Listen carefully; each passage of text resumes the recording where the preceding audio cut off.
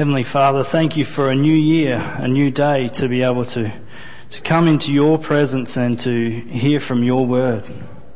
And Lord, as we look at this passage now, I pray that you would speak to each one of us, speak through me and to me. And Lord, that we would go from this place knowing a little more about you and your character and what you have planned for our lives. So Lord, teach us this morning. We pray this in Jesus' name. Amen. Duncan's already said Happy New Year, but I want to wish you a Happy New Year as well. Raise your hand if you saw the New Year in last night. Yeah, a few. Probably those vacant seats that you see around the place, they would raise their hands as well. We make choices every day, don't we? Some of us chose to stay up late last night and see the new year in, and some of us chose to go to bed. I chose to go to bed. I'm glad I did too. But we make choices every day. Choices of what we eat, what we wear, where to go to work, where to go to play, and various different choices. Some of these choices are easy to make because it's blatantly obvious as to what the best choice is. However, other choices are not so obvious. It's a little bit black and white, a little bit grey in what the best choice is. Some of the choices we make carry consequences with them. If I make a bad choice, I have every reason to suffer those consequences. However, some of the choices that we make have consequences for other people. Like if I decide or choose not to teach my children how to cross the road safely, then they potentially suffer the consequences of my bad choice. Namely, they are the ones that are potentially getting run over. And in our reading this morning, we see that Joshua has all of the people of Israel surrounding him. And he outlines to them, he gives them a command, a big challenge. He says, choose this day whom you will serve. He firstly says to them, fear the Lord. And then he goes on to say, serve him only. And a subset of that is to put away the gods that your fathers served. In other words, put away your idolatry and serve God only. And then he says his big challenge, choose this day whom you will serve. You will either serve the gods of your fathers or the one true God. If we were to write something like this nowadays, we possibly might write it in some sort of way that where we would word it, choose the Lord first and foremost. Choose the Lord, serve the Lord, and then maybe think about fearing him. But Joshua boldly speaks and he says, firstly, fear the Lord. Fear the Lord, serve the Lord, and choose him. Choose to serve him. What does it mean to fear the Lord? Fear is usually a bad thing, isn't it? Fear the Lord. But God is love, isn't he? Yes, God is love, but God is also creator and judge, and therefore he is to be feared. So, in my mind, there's a little bit of a conflict going on. What do we mean when we say fear the Lord? Is it something that we're supposed to do that is fearing God in a bad sort of way, or is it fearing him in a healthy kind of way? There's a distinction that Martin Luther from the 1500s came up with the idea or the concept, and he made this distinction between servile fear and filial fear. If you want those two words written down, I can write them down for you later. That servile fear is an unhealthy kind of fear. Servile fear is the fear that someone like a prisoner in a jail would have for his tormentor or the jailer or the executioner. It's that kind of dreadful anxiety in which someone is frightened by a particular person and the danger that comes along with them. Or it's the kind of fear that a slave might have for a malicious master who comes and beats them with the whip.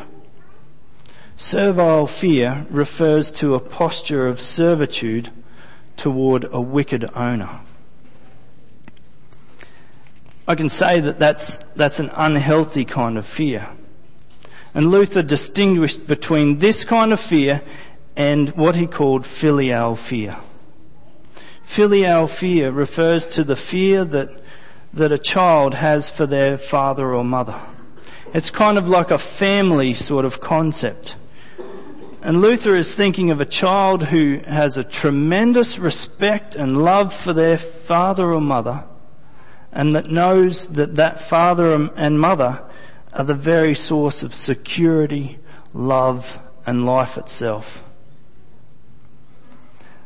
However, that child has a fear or an anxiety of offending the one that gives that love and life.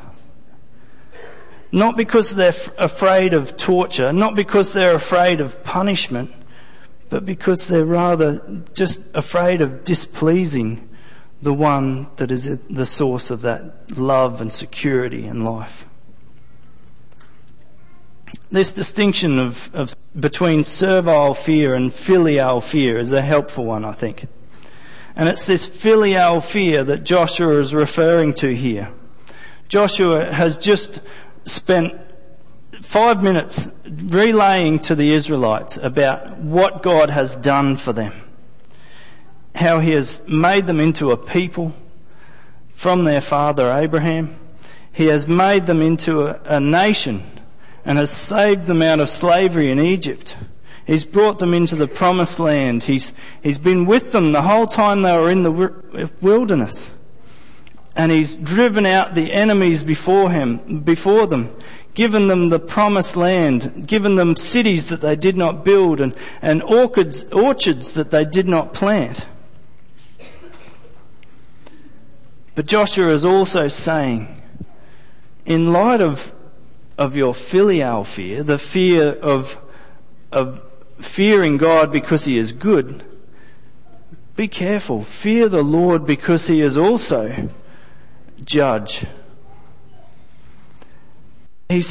Joshua says, fear the Lord, because if you're not careful, you can be driven out just like the Amorites, the Hittites, and all the other ites that inhabit the land and that have served other gods. Fear of the Lord is the beginning of knowledge. The use of fearing the Lord in the Psalms and the Proverbs is where we're told that. We're told that the fear of the Lord is the beginning of knowledge, the beginning of wisdom. Proverbs 9 verse 10 says, "The fear of the Lord is the beginning of wisdom, and the knowledge of the Holy One is insight." You see, the fear that is spoken here of fearing the Lord is a sense of awe and respect, and awe and respect for the majesty and holiness of God. And sometimes that's often lacking in contemporary Christianity, isn't it? We can sometimes turn our hat around backwards and call God our bro. Not quite that bad, but we can call God, our buddy or our friend. As if we could have a casual sort of relationship with God. Yes, we're called to call God Abba Father and to have a personal, intimate relationship with him, but we're not meant to be flippant with God. We're not meant to be casual with him. We're always meant to have that healthy balance of respect and adoration for him and his holiness His righteousness. And a respect that He has saved us when we didn't deserve it.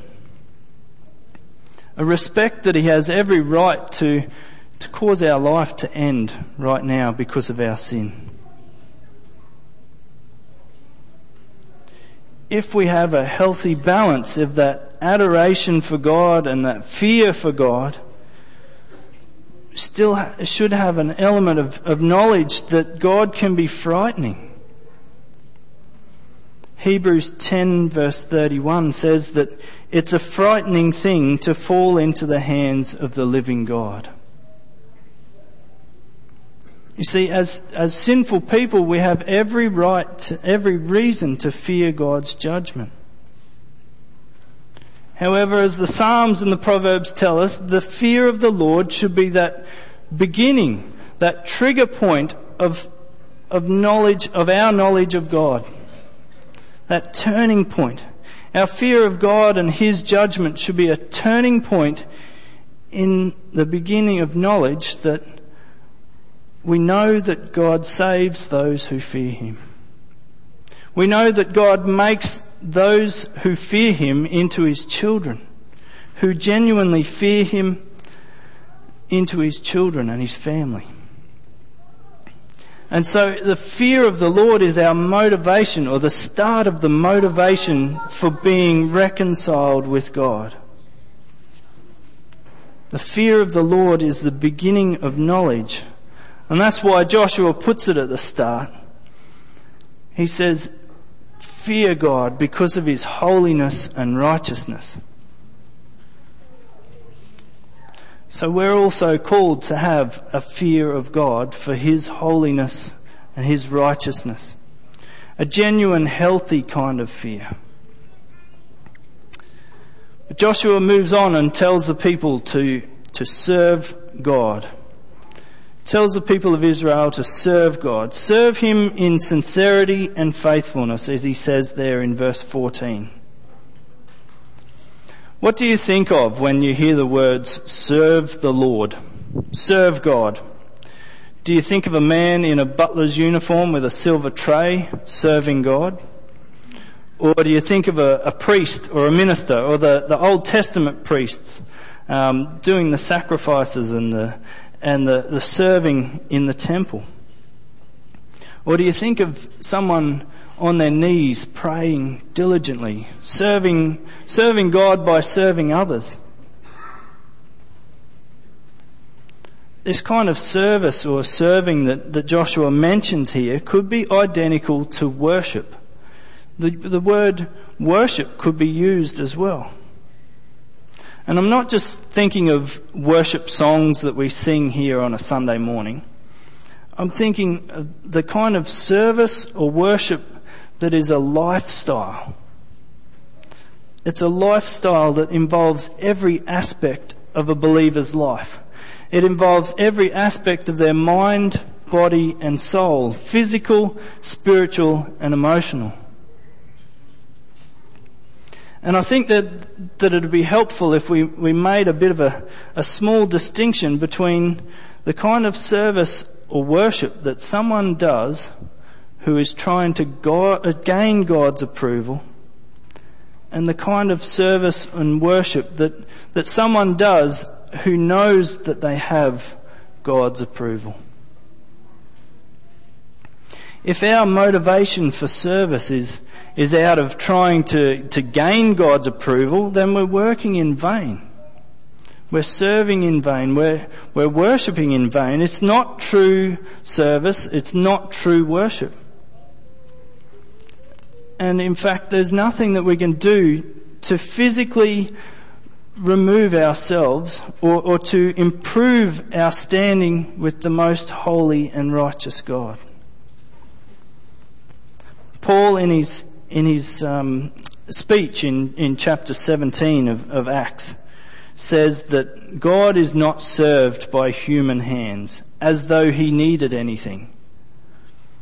See, there's nothing that we can do to improve our standing with God. God has everything He needs. He doesn't need our service. And Isaiah says these words in chapter 64, verse 6. We have all become like one who is unclean, and all our righteous deeds are like a polluted garment.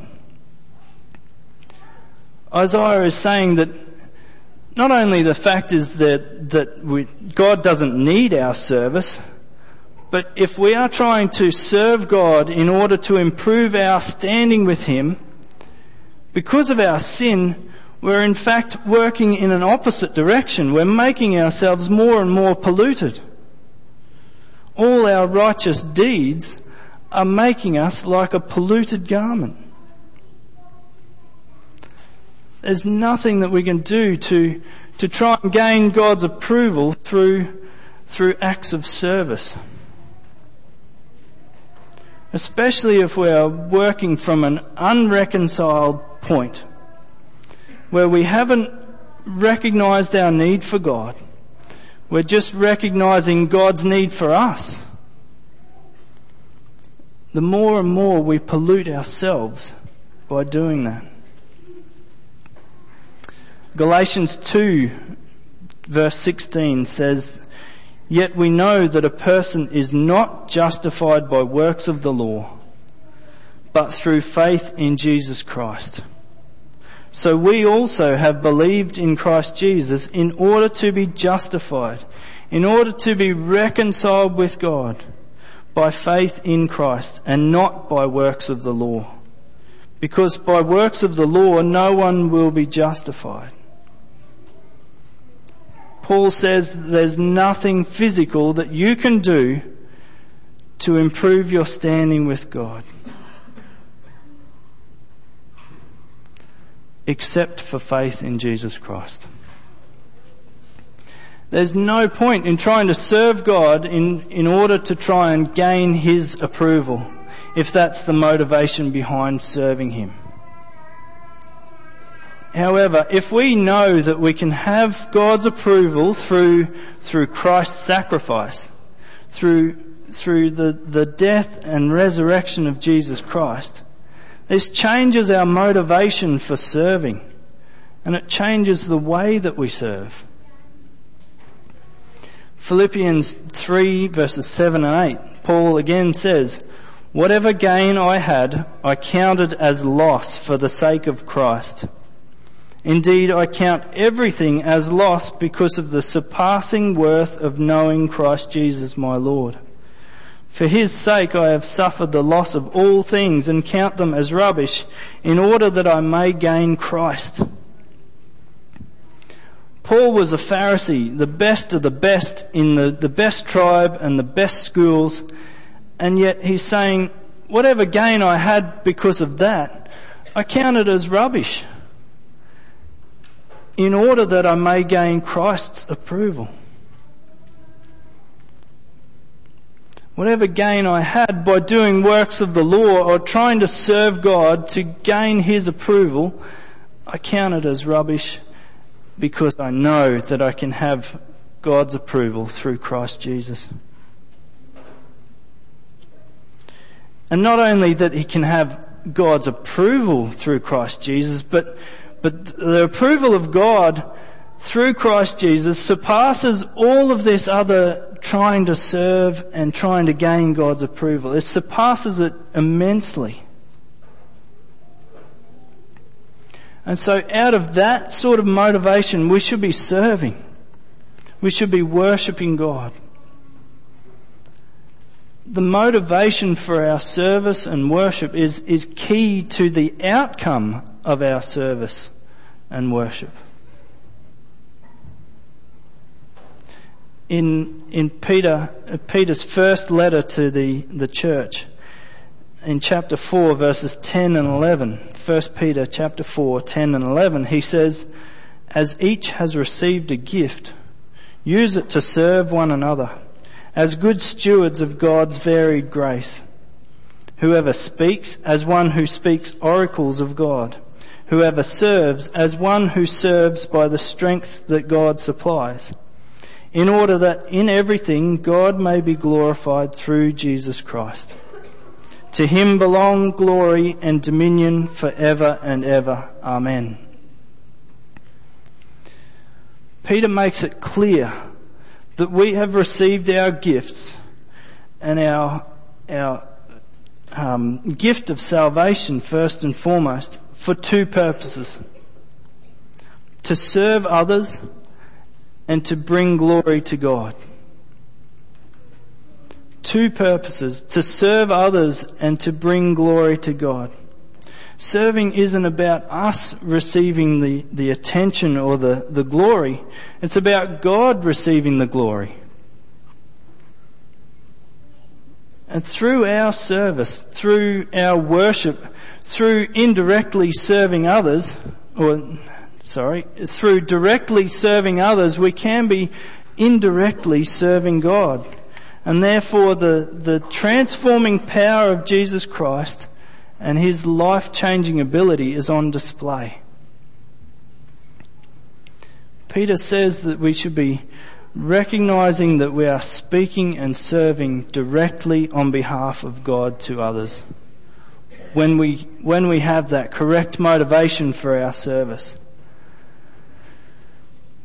When we have that correct motivation for our service, God gives us the ability and the strength for us to serve others.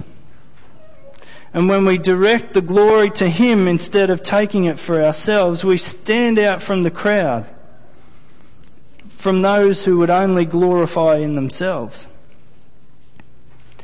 And that difference in our lives can cause people to examine that life-changing relationship that we can have with Jesus Christ.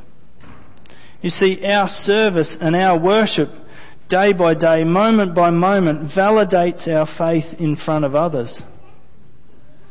But the opposite is also true. It can nullify our faith in front of others if we have the wrong motivation for service. And so this is the kind of service and worship that Joshua is speaking about here in chapter 24.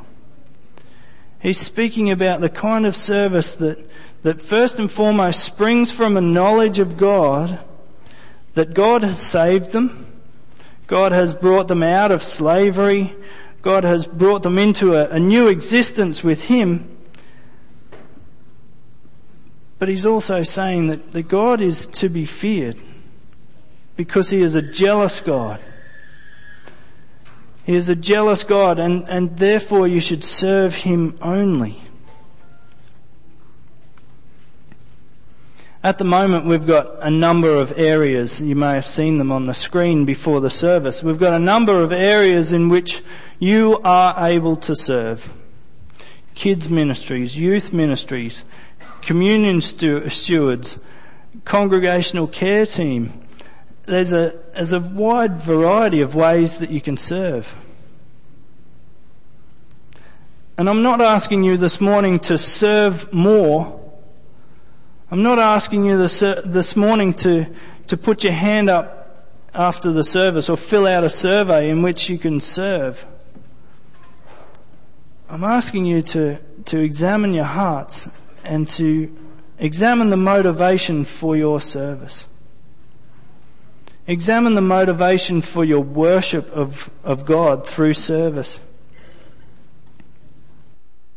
But also in an ideal world, also remember that if every one of us was serving one another here in the church, there would be times when we are served as well.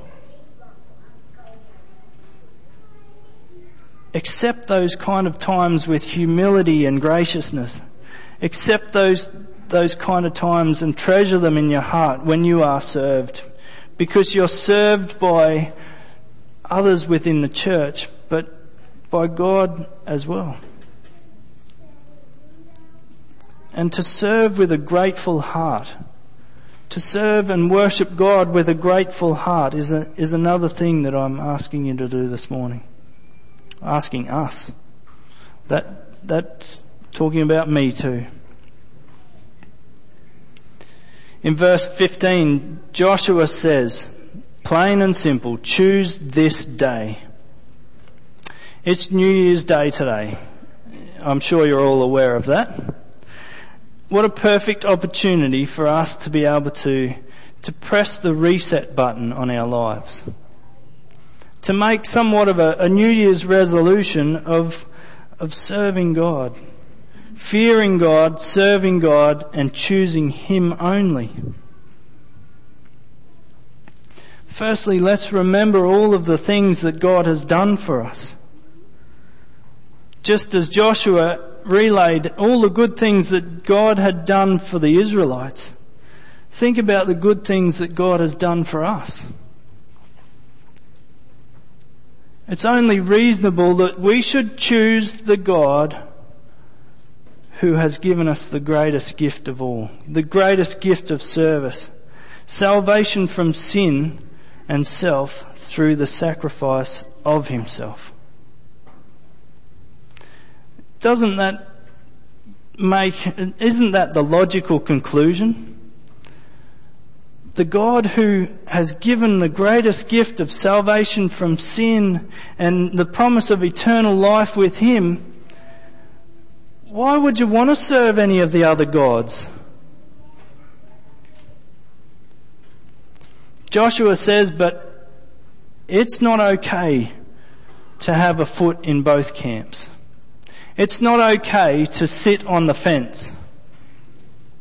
Either you serve God or you serve your father's gods, little g.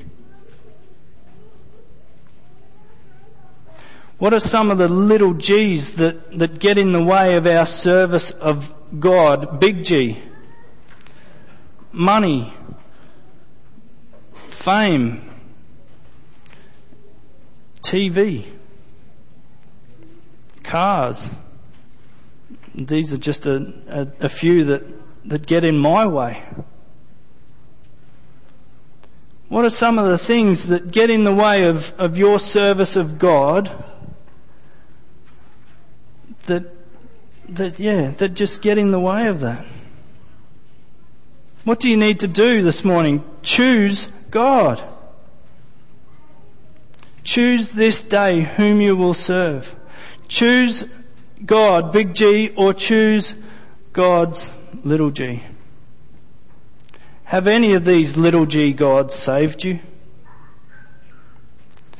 Have any of these little g gods given of themselves, or are they just always taking and taking and taking?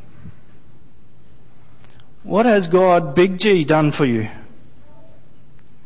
He has given the sacrifice of Himself. And so choose this day whom you will serve.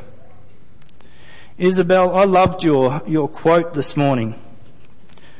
Jesus died in public, so don't just serve Him in private. Choose this day whom you will serve. Not just when it's convenient, not just when it's suitable to you and your family, not just when it's easy. Choose this day wholeheartedly and fully, whether you'll serve Him or not.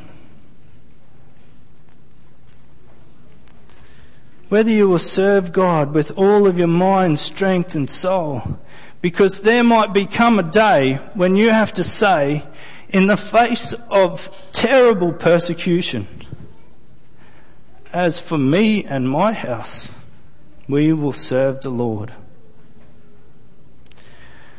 There might come a day when you have to stand up in front of your friends and your peers and receive jeers and rebuke and criticism. Can you say, as for me and my house, we will serve the Lord? Let's pray.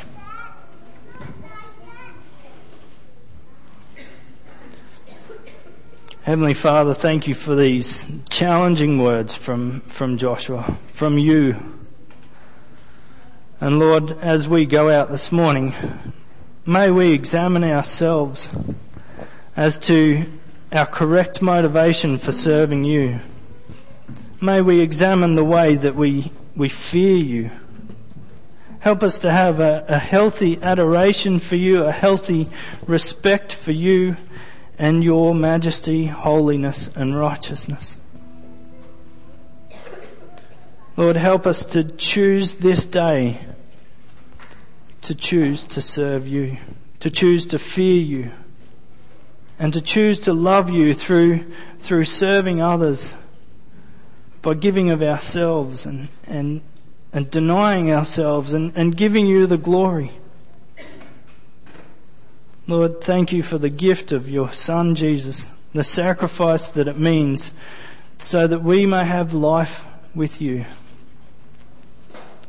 Lord, thank you for the promise of eternal life with you. And may we live our lives and serve in light of that. We pray this in Jesus' name. Amen. Thanks.